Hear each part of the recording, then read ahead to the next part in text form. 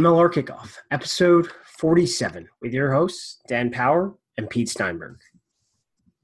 Hey folks, welcome to another show post-World Cup. Everyone back to their normal sleep patterns at last. Congratulations to South Africa, deserving champions. And you know what, as I bring in Pete Steinberg, Pete, if we go back, I'm sure we can find the audio. My original pick to win it all, South Africa gets it done. How are you feeling, brother? Are you back in Colorado? Are you in Europe?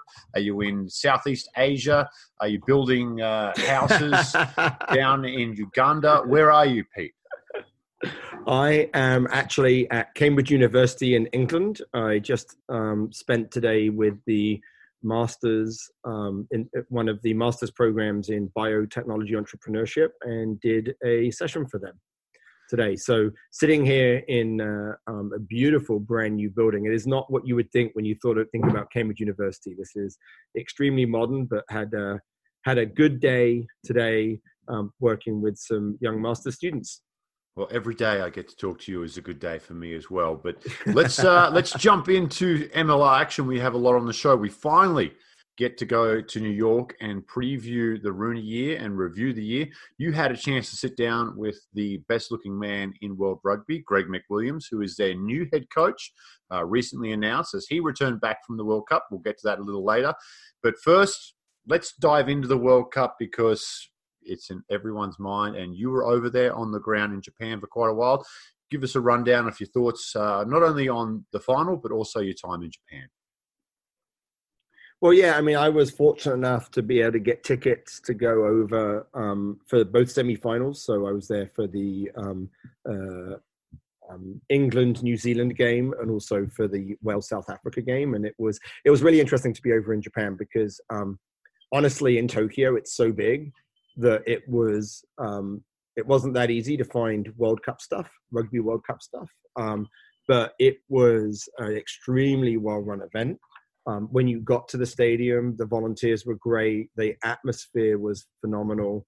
The interesting thing about semifinals is that lots of people have tickets to the semifinals. So they end up having, during the semifinals, you saw, Australian jerseys and Irish jerseys and jerseys from all, a lot of Japanese jerseys. So it was really great. I mean, being there for that England-New Zealand performance was really incredible. I mean, it's probably the best performance England's ever had at the World Cup, and I think including 2003. I mean, they were absolutely dominant. I don't think it would have been unfair if they had won by 25, 30 points. The South Africa Wales game was not as exciting, at least for the for someone in the crowd. I mean, we were there watching the game, and there wasn't a lot of atmosphere. I mean, there was like a ridiculous number of kicks. I mean, there was that one sort of Keystone Cops version where I think there were 2 block kicks in a row. But you could see that South Africa, they had a very distinct style that they wanted to play, and it was always close, but you kind of always felt like South Africa had the edge. So, it was great to be over there. I went over with a good friend who was a national panel referee in the UK. So I got to hang out with the referees for the England-New Zealand game, kind of, talk about some of the TMO calls with, some of the like Luke Pearce and Wayne Barnes. So that was really great. And then got to sit with a bunch of USA Rugby folks for the second semi-final. It was a really great trip. Very happy I went there. Japan is, a really wonderful place. And as hosts, they were absolutely phenomenal. It's going to be a tough measuring stick to live up to for the next couple of World Cups because all reports is outstanding World Cup. Happy to have you back. And are you ready to talk a little bit of New York and Major League Rugby? Well, I mean, I feel a little bit like thanks for not bringing up the final. No. I mean, I was up at 3:00 in the morning. I think I do have one thing. Our offline chats have been enough punishment for you. Well, I have one thing that I think was interesting for me in the final that I think coaching wise, it's easy to see this as an error, but you kind of saw it 20 minutes in. The South African defense was very, very good, and South Africa's game plan was to play territory, and England decided not to. They decided to play possession, and you could, when with 20 minutes to go, when Eddie Jones subbed off George Ford, you could see he was like, oh, we need to play territory, but by then it was a little bit too late. If you could keep South Africa in their half, they would have won the game. But because they were running through phase after phase and the South African defense was holding them, it allowed South Africa to play in areas of the game that allowed them to play openly. So I think tactically, Rassie Erasmus nailed that game in a way that Eddie Jones didn't. Yeah, set piece was the thing that stood out for me, Pete. Was the scrum. Yeah, and I know Sinclair went off with that nasty concussion early in the game, and any time you have disruption in the front row, it's tough at the set piece, but the scrum from South Africa was just so dominant, and especially at that level. We saw it a lot in MLR year one, a little bit in year two, and we'll talk about some of the signings that are around the league later, but you can see that so much emphasis is being put on that front row and the set piece. And South Africa, that scrum in a World Cup final was probably the most dominant scrum I've seen in a World Cup final, at least in the professional era. And that was the platform they built that territory off. But we'll talk a little bit about that as we push through a little bit. Let's talk a little bit about New York. First, we'll review 2019 and then jump into the Greg McWilliams interview and then preview our thoughts and some of their signings for 2020, Pete. They do make the finals in their first year. They go 11-5. They sneak in, basically collapse over the line with a loss to Toronto in the last round, but other results in San Diego over New Orleans go their way. The thing that stands out as I look at their statistics and their record, Pete, bonus points were a big issue, and that comes from the ability to score tries. 344 points conceded, put them tied for first with the best defense in the league, them in San Diego. 433 points scored, which actually puts them all the way back into sixth best in the league, which obviously when you look at the bonus points as well, was their Achilles heel throughout the year. What were your thoughts first on 2019 as a whole for Rooney, and then some of those statistics that you looked into? Yeah, I mean, I think Rooney, we have to remember that Rooney actually started really well. They came out of the gates as a strong team, and then they had a bit of a lull in the middle of the season, right? And they struggled a little bit. If you look at, and I think that was connected to when Cathal Marsh was out. They really struggled when he was out. He was out for 2 games, and then I think he was a sub for a 3rd game, and then the 4th game that he played, he really didn't do well. I mean, they came out of the blocks really hard. Remember they beat San Diego in San Diego in the first game of the year, right? Then they had a double bye, which was another challenge that they had, but then they beat NOLA in NOLA. I mean, this is a team that really came out strong, but then, they began to struggle, I think, once they got into the middle of the schedule, right? So, we remember that Rooney-Austin game where they only won 19-11. Right, and you look now and you're like, wow, that was a really close game. And then, of course, they lost to San Diego at home. They had a very close game with Utah. And I think you're right. I mean, they were the number 1 team in territory, but they just didn't score enough points. And, of course, most of their points came from the maul. I mean, Dylan Fawcett was their number 2 in tries because their maul was so dominant, and they weren't able to create line breaks. They didn't offload very much. I mean, they weren't a very dynamic attack. And if you remember correctly, it was all about we talked about it during the season. They had a very traditional attack. They were coming around the corner. If their forwards weren't able to go forward, they weren't able to do much. So I think that, you're right. They really, despite the fact that they got the territory, despite the fact they were a good defense, they just didn't score enough. And that lack of scoring is the thing that really hurt them. Yeah, you talk about Dylan Fawcett. What a season for the hooker it was. 13 tries total throughout the year, but also 11 try assists for the hooker, which again kind of gives some indication on, the kind of style they were playing out there. And I'm glad you brought up Cathal Marsh, because I called that game down in New Orleans when 2 undefeated sides down there. And New Orleans were running hot, everyone's favorite team. They were putting on, big scores and scoring beautiful tries with that dynamic attack that Nola Gold had. And they went down there and beat them in New Orleans. And that was, to me, the sign that, hey, Rooney's for real. They're going to be a side. But injuries just crippled them, especially through the back row. They lost James Denise to a foot injury. what an unsung hero he was in 2019, unsigned at the start of the year. And I'm sure he won't mind me saying unwanted as well.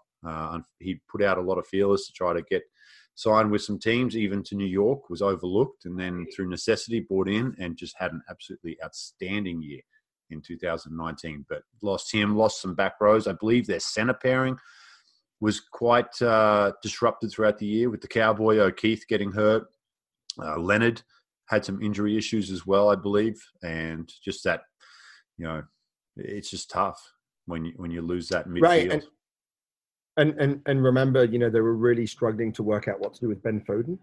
He started at outside center and it didn't quite fit there. But when they moved him to fullback, excuse me, they really played well. So I think this was sort of, this was definitely an almost season for Rooney. I mean, they really, played tough in the in that semifinal in San Diego. I mean, it was probably for me.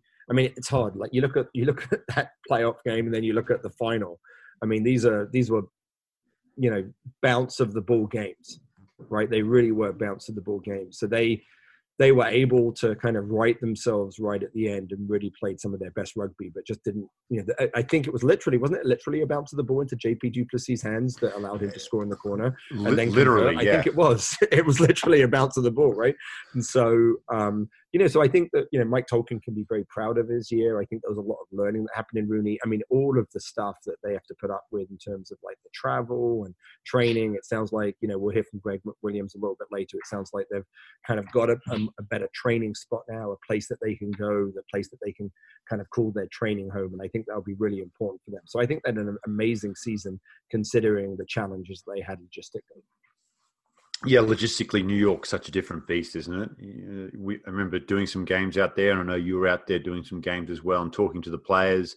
They were fragmented with where they did their strength and conditioning because it wasn't possible for some of them who had jobs to make it to the facility that was designated for strength and conditioning. So it just makes it difficult to form that team bond that other teams were having. So, being together all the time and training together. We know that Seattle, who obviously go back to back, were a very tight-knit group and all lived in the same house and all in the same area. Where New York, just those challenges that come with the big city, but also opportunity comes with the big city, right? It brings in players like Ben Foden, which they had, and some signings that they've addressed that with that we'll kind of dig a little deeper into in the review after we talk to Greg. But it also lends them the opportunity to get in players, marquee players that want to be in New York City. So overall, what would you give them on a grade of, what do you want to do? A's, B, C's, or 1 through 10 for 2019? I mean, I think that let's do ABCs. Okay. And I think they're a B plus. I mean, I think that they played well. They had a bit of a dip. I think that dip is what really hurt them in terms of playing San Diego first in San Diego. It's just a long way for them to go, right?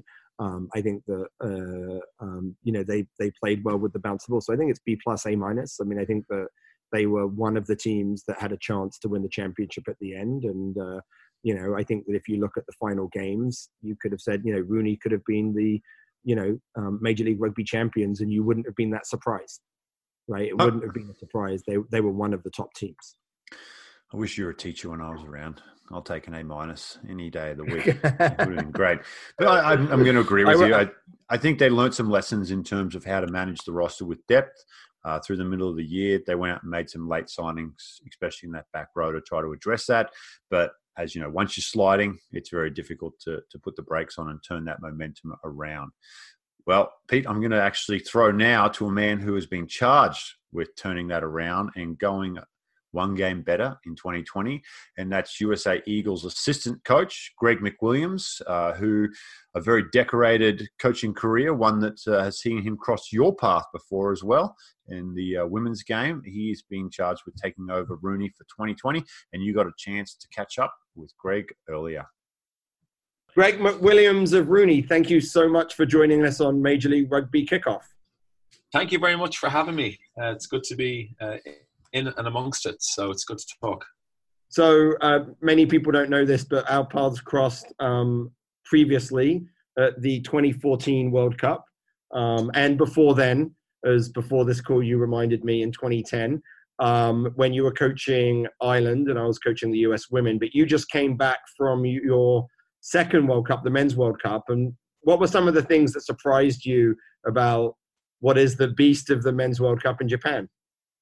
I think, firstly, it was an amazing experience. We're very lucky that we're pretty tight as a management group and as a player group, so it made it a lot of fun. And I think, my role with USA was backs and attack. And one thing that we couldn't prepare for was the time and space that the top teams take away from you when you have the ball. It's quite impressive. And we talked about coaching against each other, Pete. I've been coaching for many years, maybe 24 years. And I think I learned more in the 5 weeks around the Rugby World Cup than I had in the previous 24 years.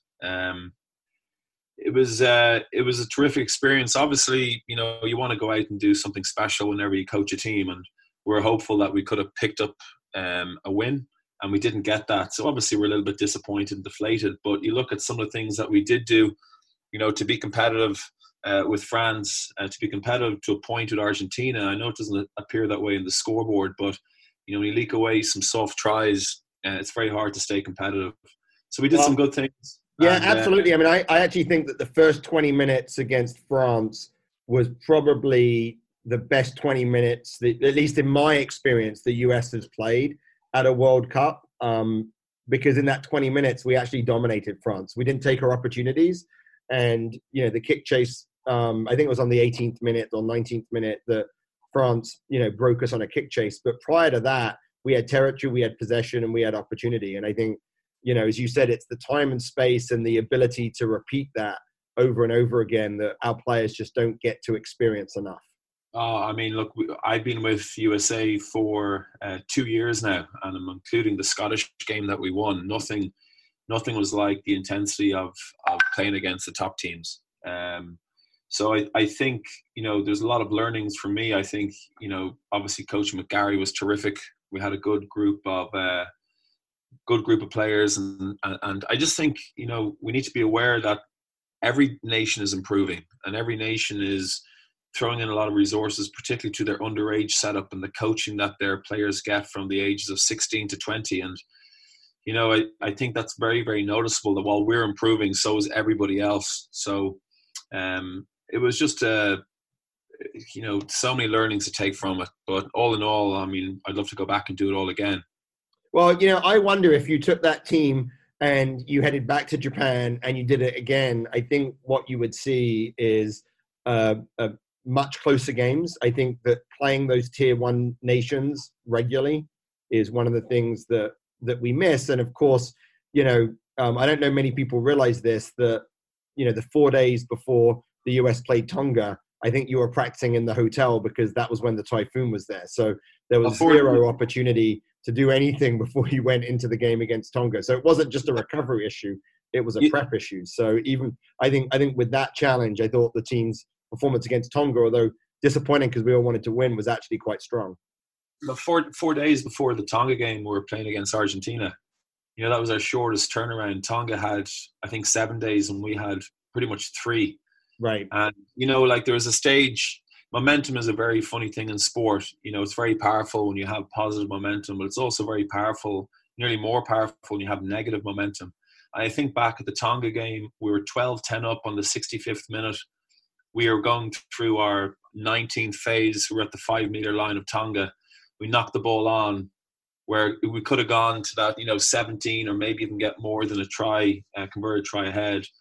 We coughed the ball forward. They did 2 passes, kicked the length of the field and scored to make it 17-12. And when you have a team who were on their last legs where we wouldn't have the same depth possibly as other teams, I think that was just a turning point for the guys where it's very hard to come back from that. Yeah, absolutely. So a lot to learn from. I think, the key thing as a union and as a coaching and player group right the way across the board is that while it's fresh in our minds, we're putting together these reports to make sure that we learn from this experience. But yourself, Pete, nothing beats playing against, tier one as they're perceived nations. Because as I said to you, now after being at the Rugby World Cup, I'd love to go back and alter my training sessions a little bit. Right. Right. I've been very clear on what I could do to improve our attack, and it's just something that you have to experience that sometimes. And it was an experience that was important, but I just wish again that we are able to do something special. But onwards and upwards, we have to get ready for 2023 now. And for me, it's a case of just switching gears now and going into the MLR. So, let's talk about that. You've been appointed the head coach of Rooney, taken over from another former US coach, Mike Tolkin. What have your first few weeks been like, and what have you tried to accomplish? Firstly, I think Mike did a great job with Keys. Getting to the semi-final in your first year of operations is incredibly impressive. For me now as a goal, that would certainly be a goal for me. If we could get to the semi-final again, it'd be a very successful season, particularly now when there's more competitive teams. On the way back from Japan, I was already, getting my head around connecting with the players. I tried to do nothing when I was away in Japan. I wanted to concentrate on what my primary goal was, which was USA. So it's a case of trying to do a lot in the last 3 weeks. I officially started on the 1st of November, but as I said to you, when I landed in USA after the Rugby World Cup, I was straight into it. You're trying to get your player group together, making sure that you've got depth in key positions, and then you're trying to make sure that you have a management team in place and a staff in place. And our sole purpose is to support the players, to try and put on some entertainment every week when we play. And as well as I do, Pete, it's not an easy thing to do. So there's going to be challenges ahead. There are increased talent coming into the league. There are clubs that are becoming more established. I already like the way a lot of teams play. So, we're under no illusion this is going to be one hell of a league. And I'm just looking forward to getting stuck into preseason now, because there's been a lot of change in the organization. And that's something that, appealed to me, was coming in and trying to bring my experience and try to, come together as an organization with one goal and align as an entity. And that's always the exciting thing about rugby, and hopefully results will be something that can be a byproduct of that.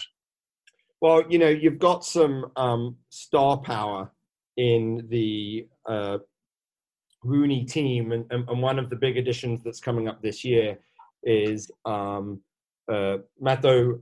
Bastareaud from France, who has played France at the centre, but I've heard he's playing at number 8. Have you had any opportunity to connect with him, and do you have any ideas about where you would play him?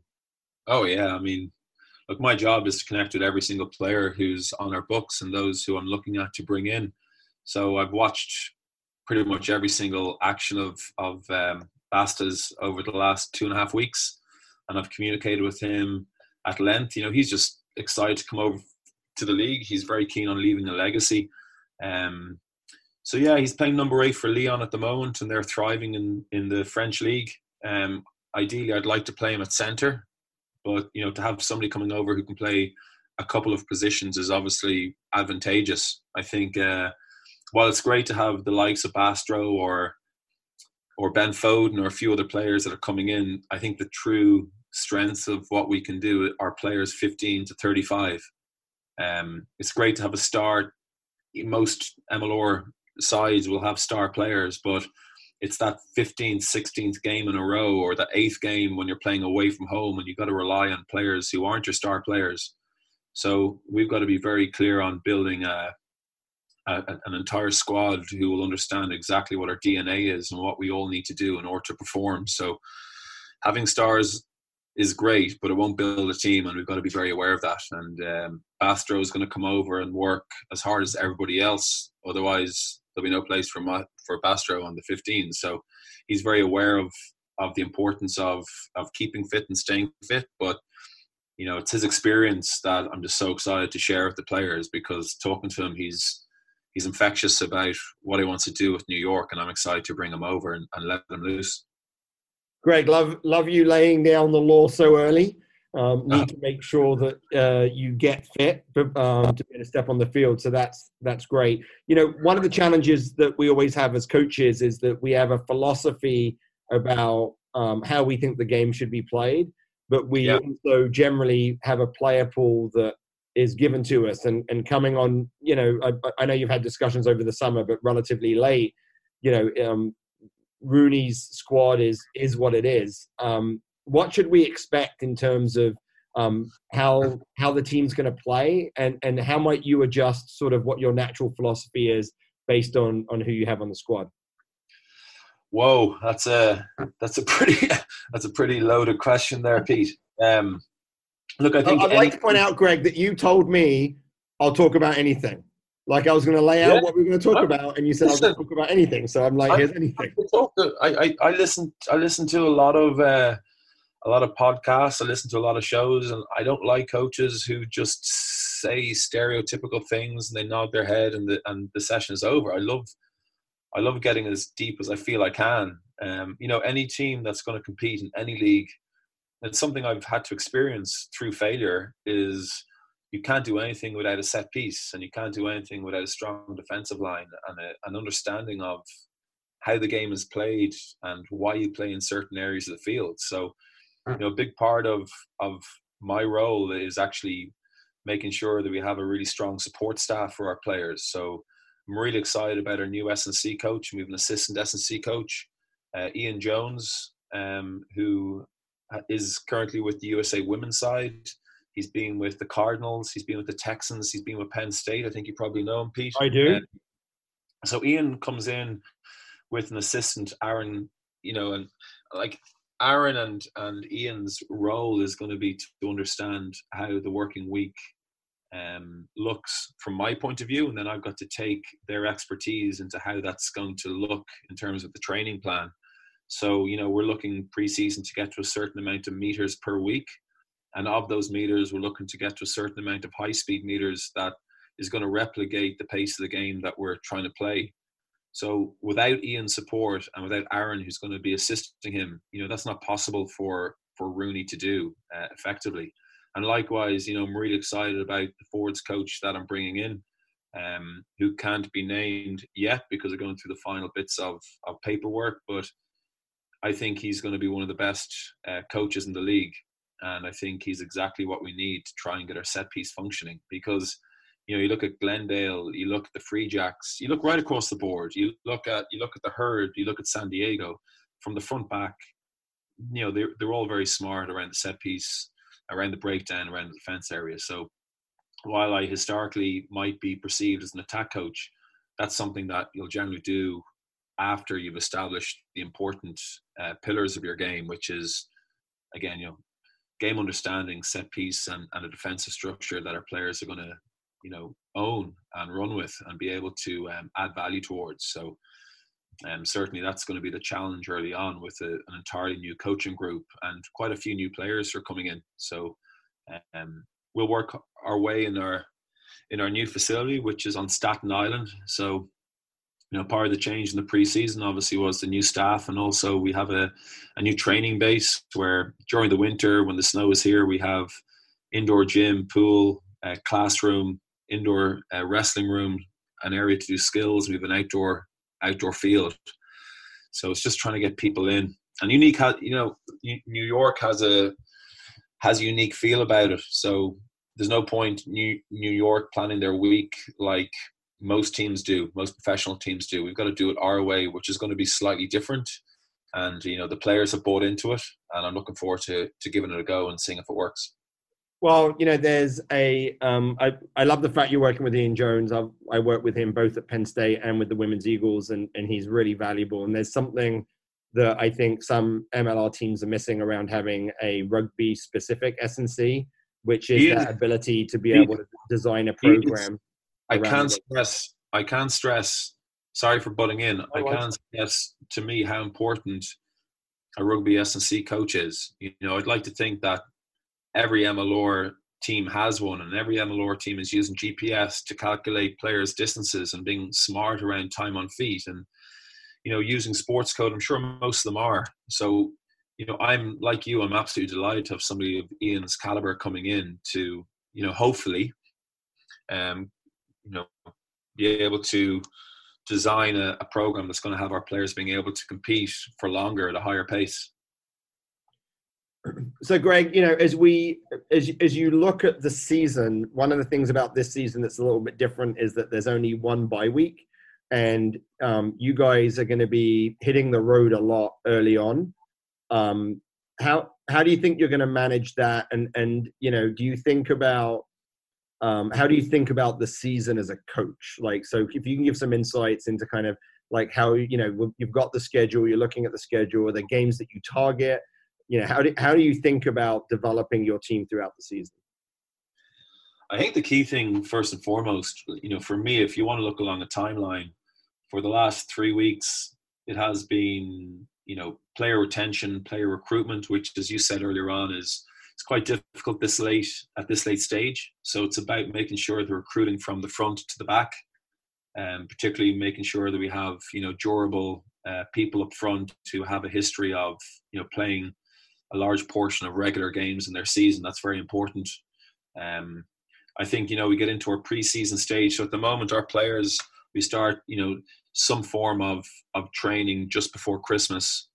And players at the moment will be sticking to a program that Ian Jones has designed to start getting our players to prepare their body for large volumes and large velocities. So, it's about making sure they're doing a lot of core work, doing a lot of mobility, so that when we start stacking weight on and we start running a lot, that we can be a bit more durable. And that'll be throughout the course of, pre-season. We'll do a lot of game-based sessions, particularly on weekends during the month of January, to try and prepare our game or prepare our players for the speed of the games they're going to face. And then, like every team, will have a number of pre-season friendlies where the result is completely irrelevant. It's about giving players the opportunity to play for long periods of time, but also looking to see how we're implementing the plan that we will have worked on from, I suppose, the middle of December through to the end of January. And then when you go into the games, I don't think we're in a position to be able to target games. We need to send our best players out for that week based on the opposition, based on form, to go out and win. I'd love to be in a position where we can target weeks, but we just need to go full throttle. And that's why it's important to have, depth in your squad and making sure that everybody's fit, everybody understands what their role is. So when they come in during the season, they're able to contribute, because, this is one hell of a season. 16 games in 17 weeks. It's going to be a lot of attrition. Yeah, depth is going to be important. Yes. It goes back to my original point, is like, don't get me wrong, I'm so excited to coach Basta, so excited to coach, I was about to say the name of a new player, but, I'm excited to coach players coming in. I'm really excited to coach Nate Brakely again. Nate Brakely is one of the most impressive human beings I've had the opportunity to coach, and just to have him around the place, for example, I'm really excited about coaching these players. But it is going to come down to our peripheral players and how much they buy into it, and how we as a coaching staff are able to guide them into a position where they're becoming more comfortable and confident and able to put their best foot forward. Because every team that play in the league, you're probably going to have to use between 35 and 40 players, I'd say. In previous years, I think the teams that have had some real injury problems actually got up into the 50s. So it's definitely a large group. So let's talk about some of those peripheral players. You're hitting the ground, you're reviewing stuff. Who are some of the players on the fringe that you think that we've talked about the stars, but who are some of the players that you think can make a big step up this year and have an impact for Rooney? I'm really excited about a number of club players. So, obviously when I got into the role, it was important that I shared, I suppose, my vision with all the clubs in New York. I'm going down to New Jersey this weekend for a coaching conference. I'm meeting the coaches, which I'm really excited about. I want to share what our vision is as a club and the importance of the club game within that. So, using the clubs, we're bringing in between 3 and 5 players that are excelling at the club level in New York. And I'm trying to bring them in, and I'm excited about some of them. I'm really excited about some of their skill set. A lot of them are raw. Obviously, when you've got 10 foreign players that you can bring into a squad at the moment, and you don't have too many Americans coming through who are playing regularly at positions like hooker and 9 and 10. You have to bring in foreigners, but my goal is that we can find some diamonds in amongst the club game. And I think then if we can bring a few people into trial, it'll then give the club the idea that they're actually a part of the Rooney franchise. So, there's a couple of, for example, there's a player called Nick Griswold who plays for New Haven, who was at Quinnipiac. I think maybe he got into one of the collegiate All-American honors list when he was playing for Quinnipiac Division 2. And I coached him about a year and a half ago, and I loved what I saw, loads of talent. And I just believe that he is somebody who, if he gets given the right environment, might be able to excel. So he's going to come and join our group along with a few other local players, and they're going to be important. But then you have the stalwarts within the team. You'll have your Mike Petries, you'll have your Harry Bennett's, Mark O'Keefe, Will Leonard, Connor Wallace-Sims, Trevor Cassidy, people who are excellent trainers who will just continue to work and be prepared to buy into whatever it is that the players decide to do. So, some of those players are first team players, but they still have, the right idea of what we're trying to get across. And it's now still just trying to fill up some holes in certain positions, and that's exciting as well. Well, the Rooney team has always had a good Irish flavour, and I'm sure using your network, Greg, back in Ireland, there'll be some more opportunities for some of those players. Well, I want to thank you for taking the time this week to chat with us. It's been great to catch up. We will be eagerly following Rooney and all of the, West Coast teams. Now you have some neighbours in the Free Jacks and in Old Glory, and then all the way down to Rugby ATL. So lots of excitement. So thank you, Greg, for taking the time of talking with us today. Yeah, thank you so much. Good to catch up, and hopefully we'll catch up again soon. There we go. Greg McWilliams, the new head coach at Rooney. And Pete, obviously interesting conversation. You guys both very established coaches in your own right. What sits ahead in 2020 for Greg? What are his challenges? Yeah, I mean, I think that they returned much of their roster. I mean, they've one of sort of the surprise signings, I think, of the offseason was Mike Petrie, and I talked with Mike, and he was really inspired by the vision that Greg laid out. And so Mike is the fact that Mike came back tells you that he really believes there's something there. He's one of those guys that has a job. And I think like the challenge with Rooney is there's so many good players like Nate Brakely, who was their forward of the year. He's a Dartmouth grad. He's I think he works for a data company. He's like a computer scientist or data scientist. And there's no way he's going to quit that job to play for Major League Rugby. So Rooney's going to be one of those teams that for a few years will always have a core of very good players who are part-time.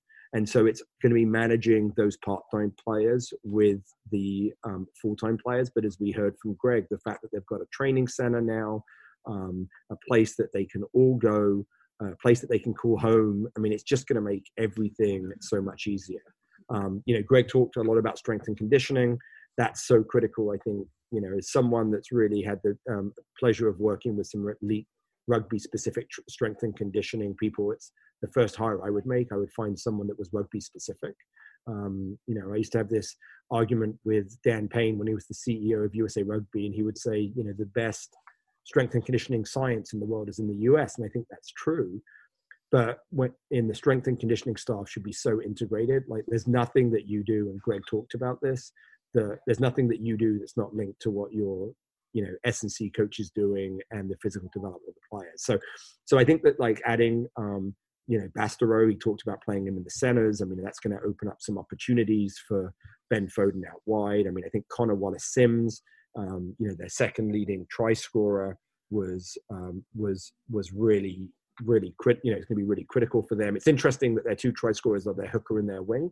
It tells you that they probably struggled a little bit in terms of the style that they were going to play. I think that a little bit confused. I still think the maul's going to be critical for them in terms of scoring, but I think we'll probably see a little bit more of a wide open game. And, as Greg said, he's like set piece and defense. So I think that's what we'll see early on. We might see a relatively simple game plan, and then we'll have some set piece, but we'll see a lot of set piece and defensive work for them. I think, they've got a lot of games. They're one of those teams that I think, their first 4 games are away. Even one of their home games, is not going to be in New York, and we'll talk about that a little later, I think. So I think that there's I think there's a huge amount of potential there. They've got players. I think John Quill is going to be an important player for them in the back row. We talked about the issues that they've had in the back row. I mean, they also ended up playing Dylan Fawcett a lot at 8. So managing the depth and being able to work that out is probably going to be a challenge for Greg. I still think there's he hinted that there's a couple more signings still coming in, which I think will be good. But they'll be getting going in less than a month, so he'll hit the ground pretty much running. Yeah, just around the corner, isn't it, Pete? Preseason starts, and I want to talk to you a little bit about the things that we saw in 2019, their inability to score tries. How does Greg, who had a big role with the US team on the attack side of things, what can he bring in? What wrinkles and what patterns can he bring in to enable Rooney to be more dynamic on offense in 2020? Yeah, I mean, I think that what we'll see from Greg's attack is a little bit more dynamic play from the forwards and a little bit more interplay with the forwards and backs. I think the Rooney attack last year kind of was pretty traditional in the sense that the forwards generated go forward to create space for backs. But I think we'll see the Dylan Fawcett's out wide looking to play. They've got some skillful forwards that are able to play that game. And I think that we'll see a little bit more of that interplay, having those forwards, coming up in that first line with the backs behind them. I think that's probably what we'll see. And I think that's what they'll do. They've got some great finishers out wide, and they just need to make sure that they create the space for them using those 2 lines of attack. And unsurprisingly, let's talk about some signings. They go back to the Emerald Isle and to Ireland. Now, Greg, obviously an Irishman himself. Jason Higgins is age grade product from the Munster system. 26, he's still got some miles left in him, but he joins a pretty decent set of scrum halves in Mike Petrie, who is on the older side, and Marcus Walsh on the younger side, but now 3 scrum halves there. Matho Bastareaud is obviously the big signing, but like you said, they've got their core back from last year, and I think without injury, they're a lot more dangerous. But what do you think of the 2 biggest signings new to the club that have gone out and signed so far? Yeah, well, I mean, Greg talked about Bastareaud, and I thought it was pretty interesting that he's kind of laid down the law. I think one of the knocks against him has been potentially his fitness and his willingness to train. And Greg was pretty explicit in the interview about how he has to get fit, right? And I think that, that he has to work, and he's looking for him to bring the professionalism. So I think one of the upgrades that they'll look for is the fact that as they bring in some of these experienced overseas players, that it will lift the training that they have. And then, Higgins coming in is a really smart move. I mean, you need 3 scrum halves. You've got Mike Petrie. It'll be interesting to see how much Mike plays and how much travel he has. I spoke to, Marcus Walsh last year, and he told me how much he was learning from Mike, but you need 3 quality scrum halves. I mean, I think they're, hooker and scrum half and fly half are places where you need players that can step in and can, really play well. So, I think it's going to be interesting. Remember, I think it was Chris Martina that stepped in last year at fly half, but he's not, he can play there, but that's not his best position. So I think Greg still has some work to think about how you manage some of that depth, because, we all have to remember that there's only 1 bye this year. And so depth is going to be really important. And so it'll be interesting. I'm not sure that we're done with Greg going over to Ireland and using his contacts over there to bring over a couple of more quality players. Let's talk a little bit about juggling that roster there, because Chris Martina, Ben Foden, you got Harry Bennett, Luke Hume retires, which opens up an opportunity on the wing. I think you're going to see either Simo Smith or Demore Morrison, Gavin Demore Morrison, kind of trying to establish themselves as that other wing opposite Connor Wallace-Sims. Midfield, Leonard O'Keefe, Foden again comes into the mix with Martina and Bastareaud. There's some good headaches there, but they have to stay healthy, right, for Greg? They do, and I think that the big question will be sort of how do they do up front, right? I think that it's really going to be, because we talked about all of the backs. I mean, they also signed,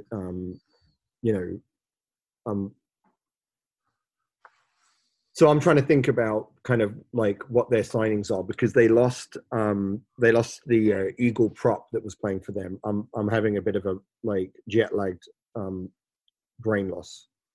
We got Paddy Ryan and James Rochford were mainly up front. Yeah, so Paddy Ryan and James Rochford. But if we remember when James Rochford played tight head, he really struggled. Mm-hmm. And who was the tight head that was on loan for them? I think he's down in Atlanta now. I'm like having a big Chance Wangluski. Big issue. So yes, thank you. So you're welcome. So I appreciate your help. So I think that they've got their two good props, but they had some injury problems there before. They've got some. I think it's going to be. I think there's some bolstering to do in that tight five. I think that tight five needs to be a little bit meaner, and I think that it'll be interesting to see the staff that is developed around Greg to help him with that set piece, because he's a backs guy. So that'll be really interesting to see what support he gets and how he leverages that staff. Yeah, I agree. It should be good again. Always such a good area for rugby players in that New York area, with New York Athletic Club and Old Blue for years. But there's also a good metro district with the New York Rugby Club. So Matt McCarthy, he said to work that in there somehow. So I had a beer with Matt a few weeks ago, and there it is, New York Rugby Club making its way in. And, up into Connecticut even, there's some good clubs up there. So they're always going to have a good stable of players to choose from. It's just a matter of signings. Me personally, I go front row. I think they need to bring in one more front rower, much to what you said about the professor, James Rochford. Great player, but had up and down moments in 2019. You need a good backup to Dylan Fawcett so he can stay at 2. I don't want to see him play too much 8 this year. John Quill retires from international rugby, which was announced just a few days ago. So he can just focus on Rooney in New York now, which I think will help his game a lot. Maybe he's your answer at 8, but I'm not sure where they're at line-out-wise as well. A couple of big targets in the line-out for that lock position. I see Kyle Sumption has re-signed, but his commitments are pretty strong at West Point. So how much he can be involved in away games as well. There's so many intangibles, right, that come with like we talked about, the pros and cons of a big city team. Yeah, I mean, I think that's right. And I think that, Sumption's one of those players that, probably hasn't fulfilled his potential because of injury. And it'd be great to see him, really play to his potential in year 3. But like you said, it's hard right now for some of these guys that are doing double duty, especially when you're talking about sort of afternoon practices with Army and then evening practices with Rudy. Yeah, it's a long drive. It's in New York, but West Point to Manhattan is not an easy drive, especially in the afternoon. Believe me, you. All right, mate. Let's do a little bit of a wrap up from the World Cup in terms of Major League Rugby. So a lot of the talk for the USA in particular, Canada. I think Uruguay actually performed the best out of the 3 nations that are most touched by Major League Rugby. But we look at the USA first. MLR to 2023. A lot of positive chat coming out of the World Cup, even though we didn't win a game, that we are now on an upward trend. What do you think the MLR will mean in another 4 years as the Eagles go to the World Cup? Yeah, I mean, I think this is something that, Greg and I talked a little bit about, which is that we, I think if you looked at where the US struggled, and you look at where teams do really well, and I think South Africa in particular does really well, it's in the transitions. So, Mikey Teo, who's like a, almost impossible player to tackle on a counter-attack from a kick in Major League Rugby, didn't have that space against, I think against France and Argentina, right, with the 2 games that he played. And so you see that there are in those transitions about building kick chase, or when you turn the ball over, the ability to be able to move it. Those are all challenges that the Eagles face. And so as the game becomes more professional, there's more coaches on board, there's more analytics, there's more accountability for player performance. I think what we'll see is those transitions tighten up, and then that'll prepare the Eagles for a higher level game. I mean, Greg talked about how much he learned. I think his phrase was he learned more in 5 weeks than he did in the previous 20 years of coaching. And that's what happens when you're right at the edge of the top of the game, where these little pieces, these little bits of detail are missed. And so I think that the Major League Rugby needs to do a better job. I think the coaches and teams need to do a better job in transition. I mean, players will be fitter. They'll be, better physically prepared for the game, but their decision-making and their ability to play in those transitions when decision-making is so critical, that's where Major League Rugby really needs to improve to help the Eagles in 2023. Yeah. It's kind of difficult, isn't it? Because there's a lot of forecasting in it, and we don't really have a solid answer, but just comes down to trusting the process that iron sharpens iron, and the level of competition increases here. It's only going to translate better for us, for Canada, for Uruguay, for whoever wants to be involved in the Americas up here. I mean, who knows what happens with the changing, the changing economy of world rugby. Who knows what happens with Argentina in the next few years, Pete? Like the Super Rugby drain on the Jaguares, is that going to be too much? We've seen the Sunwolves dip out, and maybe the flights to Argentina, especially for New Zealand and Australia, become too much. So do we have just an Americas and South and North America, and the MLR, and then the South America have their own professional comp that you can sort of bounce off each other? We have our own Champions League, perhaps, where we're going in and down to increase the workload. Who knows? There's just so much unknown going into it. But I think the positives I love your vision of the future of an American-centric rugby world, right? So where the Americas are really right there. I mean, the World Rugby is trying to set up a professional league in South America. Unlike Major League Rugby, it'll be union-based, right? And so I think they were supposed to launch in 2020, but I'm not sure that that's going to happen. There's no doubt that Uruguay's performance at the World Cup was supported by their players playing in Major League Rugby.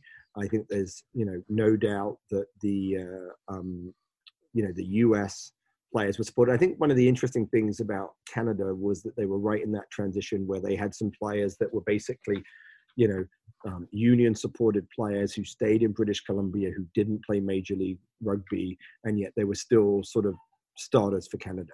And yet there were some starters like Brock Stoller who were stars in Major League Rugby that weren't selected. So I feel like there was some politics involved in Canada, but I think there's always talk about having a team in Vancouver, which I think would be great and well deserved if they can get that together. So I think that Major League Rugby is going to help the US. The question is, when can the US win 2 games?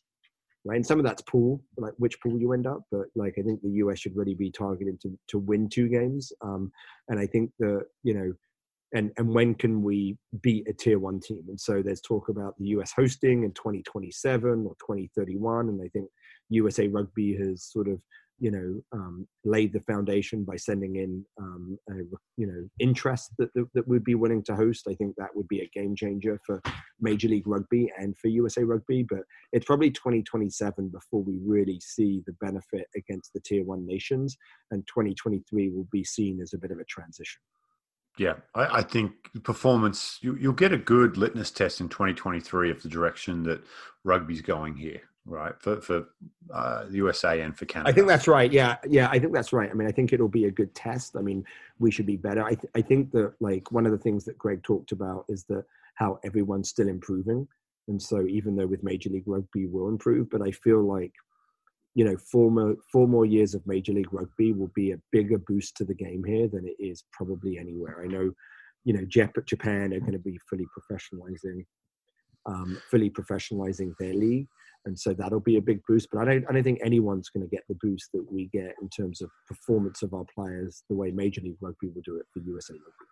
We could do it. We could do a whole podcast on this, Pete. So we can't spend too much time on it because, maybe we'll do one down the road, a little add-on one, because your thoughts on 2027, what MLR means, to rugby here, but also to the Eagles, and There's a lot of chat online of, does the MLR have a commitment to the national team, or it's an independent business, so it doesn't really need to provide these grassroots for the benefit of the national team. There was talk about they should be playing more domestic players and less foreigners, but MLR's job is to put on professional rugby and a quality product, and a byproduct of that is, I think, exposure and more top-level games for players who are eligible for the Eagles. So, but as it moves down, who knows? The landscape's always evolving and changing. I mean, I think that we're a long way away before we have really that conflict. I think that, like in the short term, like in the next 10 years, right? I think a successful Eagle side will be beneficial to USA Rugby, and a successful Major League Rugby will be beneficial to the Eagles. I think that when Major League Rugby potentially, if it becomes the financial behemoth of world rugby, when it becomes the place, a little bit like Japan, where stars can make the most money, I think that'll be when there's some tension that exists. But we're a ways away from that yet. And so I think that, for the next 2 World Cups, I think we'll be in pretty, like, everyone will be aligned in understanding the benefit of each. Yeah, a good friend of mine went and played in Japan, and this is interesting. Part of his contract was that he would have to declare residency for Japan and play for Japan if selected. And it's changed, right? Now it's gone to 5 years, so that is something that's not possible anymore. But, I mean, Japan did a really good job of bringing in players to play in the top league over there, but make them Japanese eligible. And you saw that at this World Cup. Look through some of those lineups. I don't proclaim to be an absolute expert on Japanese surnames, but quite a few of them didn't look too Japanese to me. And that's, I think it's I think that's just true of every team, right? And actually there's a number of people that were born outside of Japan that moved there when they were quite young. I thought just the same way, like a Ruben De Haas, right? So a Ruben De Haas is, everyone says, well, how did he play for the, it's a South African playing for the US, but he came here when he was 10. He just had South African parents, and so he was playing rugby and then has an opportunity to play back in South Africa. So I think there are a number of players there that I think Leach, their captain, is sort of similar to that. I think he ended up going over when he was like 18. And I think every team at the World Cup, England had it. I was going to say, isn't Tuolangi and Funapolo, isn't that like a South Brighton name on the beach down there? Well, I mean, I think they both. So I think both of them had rugby playing parents, right, that went to the UK to play, and they went there, I think, when they were very young, or maybe even they were born there. I'm not exactly sure. So I think that's just part of the global game. That I don't knock it for any team to be able to play the game within the rules. So I mean, we will continue to benefit from absolutely the opportunities that Major League Rugby will bring, as we have benefited with how the collegiate game has created opportunities. I mean, AJ McGinty would not be an Eagle if Life University did not offer him a scholarship to come here and get his degree and play rugby. So, the college game is also important for us, isn't it? And how long does it take for a college? 4 years. What's the rule? 5 years for residency. That's an interesting little proposition you're putting up there, Pete Steinberg. Well, we may talk about that another time. The rules are different if they come here before they're 18. Well, hang on a second. Is that the god of the podcast world, Aaron Castro's voice booming over? So if you move here before you're 18, what's the law? So, like, if you're over 18, that's when the sort of like clock 5 works. Years. Yeah. So, but if you're under 18 and you become a citizen of that country, because Paul Mullen, not Paul Mullen, he's a bad one because his grandfather was American. But we've had other guys come in here at 16 years old. Like Hunko. Hunko came over for high school, right? Yep. And represent the U20s. And we're here less than the 3-year period. So, and you have to be eligible to represent at the U20 level. So. All right. There you go. We've gone off track. Pete, let's slightly bring a bit of sanity back into proceedings. Let's go around the grounds with our MLR news. And Pete, you and I get new polos next year. No more X-Blades polos for us. We will be wearing Paladin polos next year, as we call the games, as MLR announces a new kit sponsorship deal with the apparel company Paladin. And as I've been informed, quite big down in New Zealand with the Mitre 10 Cup down there, an Australian company, I believe, and they have a presence in the US. Not a big presence, not a big footprint, but a growing footprint. So MLR goes in that direction. What are your thoughts on that, Pete? Paladin polos for you and I.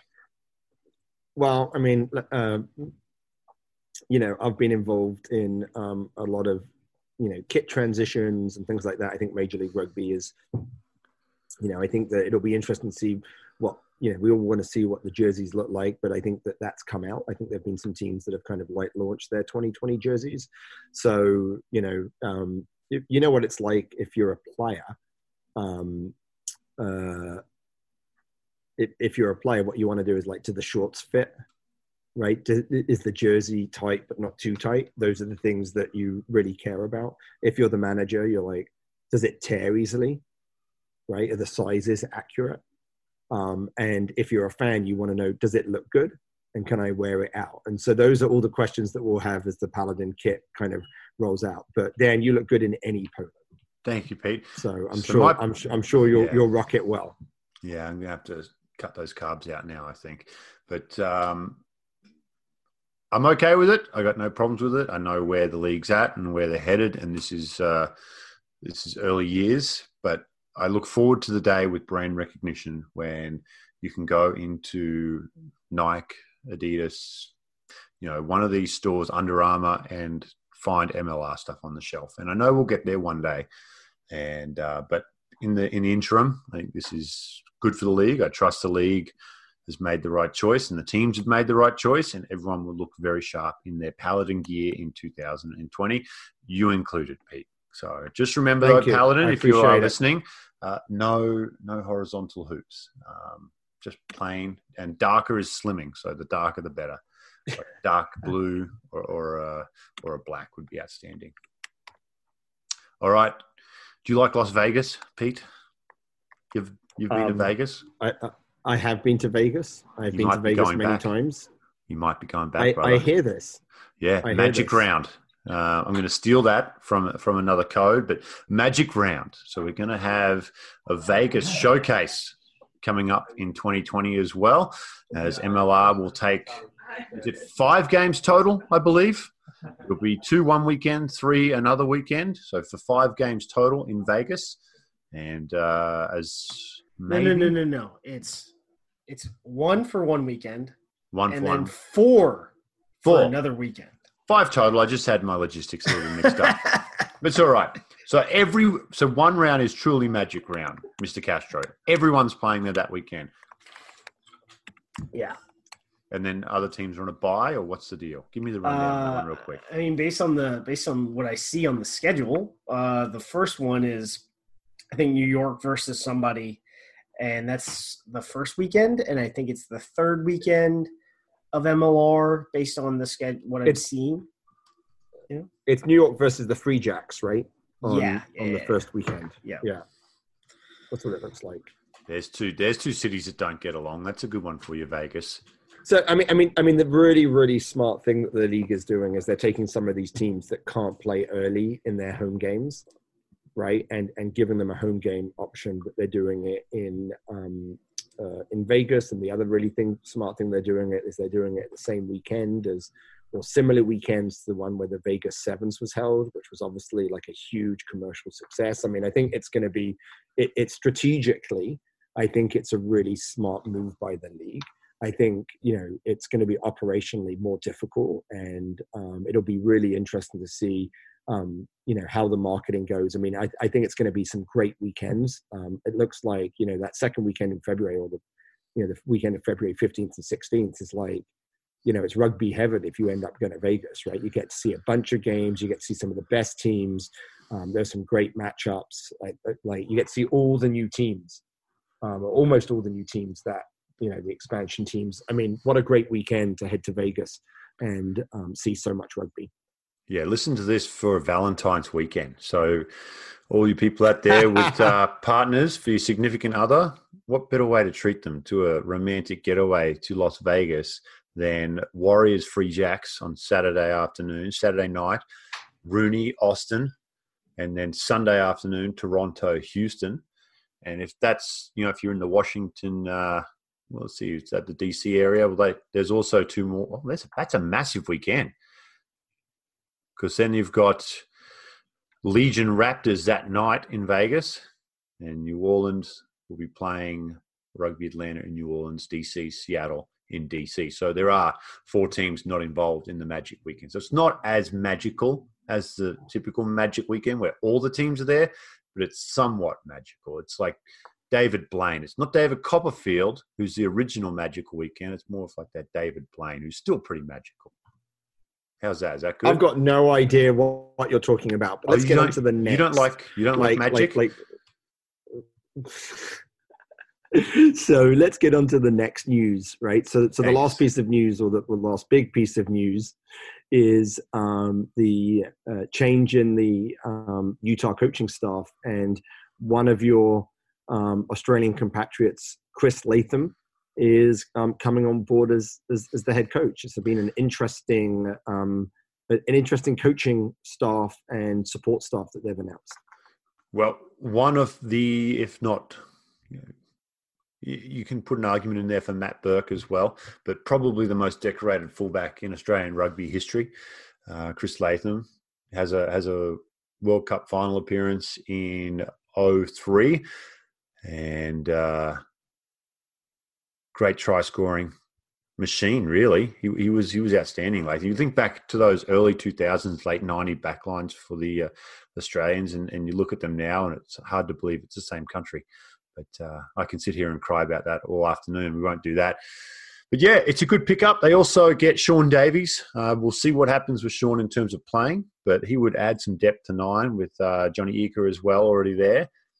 Maybe Sean plays that Mike Petrie style role where, in the 23, but more of a coaching and mentoring role for young 9s going through. Sean Pittman, another assistant from the USA side, he joins as well. They have Brandon Sparks, who many people in Northern California will know from his involvement at rugby up there, and now over in Michigan as well as the director of rugby, and some other names as well, which I'm actually frantically trying to find as I'm talking to you, Pete. So maybe if you want to save me from drowning. Well, so, I think this was a big announcement. I think Sean Davies going back, he was a star at BYU. He's obviously excited to get back to Utah. I think that's a great pickup. Chris Latham comes off his World Cup experience with Samoa. So, he's not just a good former player. He's coached at the highest level, although this will be a big test for him, I think, as a head coach. And, Brandon Sparks, I've spent a lot of time with Brandon. He worked with the Seattle Seawolves as a sort of coaching advisor in their first year in their major league, when they won the inaugural championship. So he knows Major League Rugby. I love the mix that they have of sort of bringing in, an international coach, but then surrounding him with local guys. I think that's really smart. And I don't think Sean Pittman has received enough credit for how well we scrummed. And even in the line-out, we did very well. The improvement of the line-out maul defense from that first game against England through the rest of the tournament was incredible. And the scrum was probably the strongest scrum, certainly the US has had since Chris Ozentowski was the head coach in 2007. Sorry, the tight head in 2007. And so adding someone like Sean Pittman, it's a great step for his career, but I expect to see some real improvement in their set piece. So you are a coach by trade, so I get you going on that side of things. I'm looking at it from a different perspective in terms of a networking perspective. Chris Latham opens up doors in Japan, Samoa, New Zealand, and Australia with his recruitment. Sean Pittman opens up doors all across the US with his role as the assistant coach. Kids are going to want to go and play for an assistant coach. It's been the blueprint here for years. You want to make the Eagles, you want to get noticed, go play at a club with one of the assistant coaches. It's the easiest and quickest way to get noticed. And so Utah adding him opens up another pipeline of talent. Sean Davies, current player, knows a lot of the current players, has a great network. He's a great guy, people are going to want to go there and play with Sean, reunite with Sean again. It's not a long trip from Utah to Colorado. So where he spent quite a few years with the Glendale Raptors, he may be on the phone to some of those players and saying, hey, come on over. So from that perspective, I think it opens up huge opportunities for networking for Utah. And I think you'll see them change significantly in how they look in 2020 to 2019, just on the back of that network. And we've seen some signings trickle in. We'll dig into those a little on another show, but there's been a lot of signings. It's almost been a flurry, hasn't it? The last couple of weeks since the last week since the World Cup, signings just getting thicker and thicker. Yeah, I mean, I think we need to push that. We're getting to the end of our time, and I need to.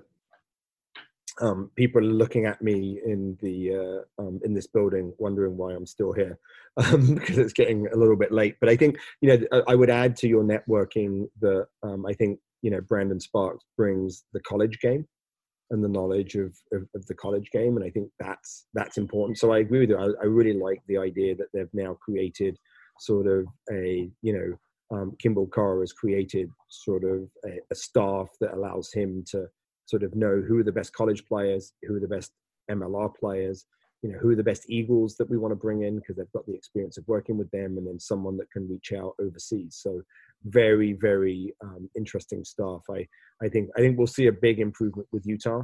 They were an almost team last year. They've certainly got the talent to be a playoff contender, and I think they've got a staff to get them there. Pete, great to talk to you, mate. Don't get in trouble at Cambridge. More of an Oxford guy myself, but that's okay. You hang out at Cambridge. And we will catch you next time. For Pete Steinberg, our producer, Aaron Castro, this has been the MLR Kickoff, and we will catch you next time.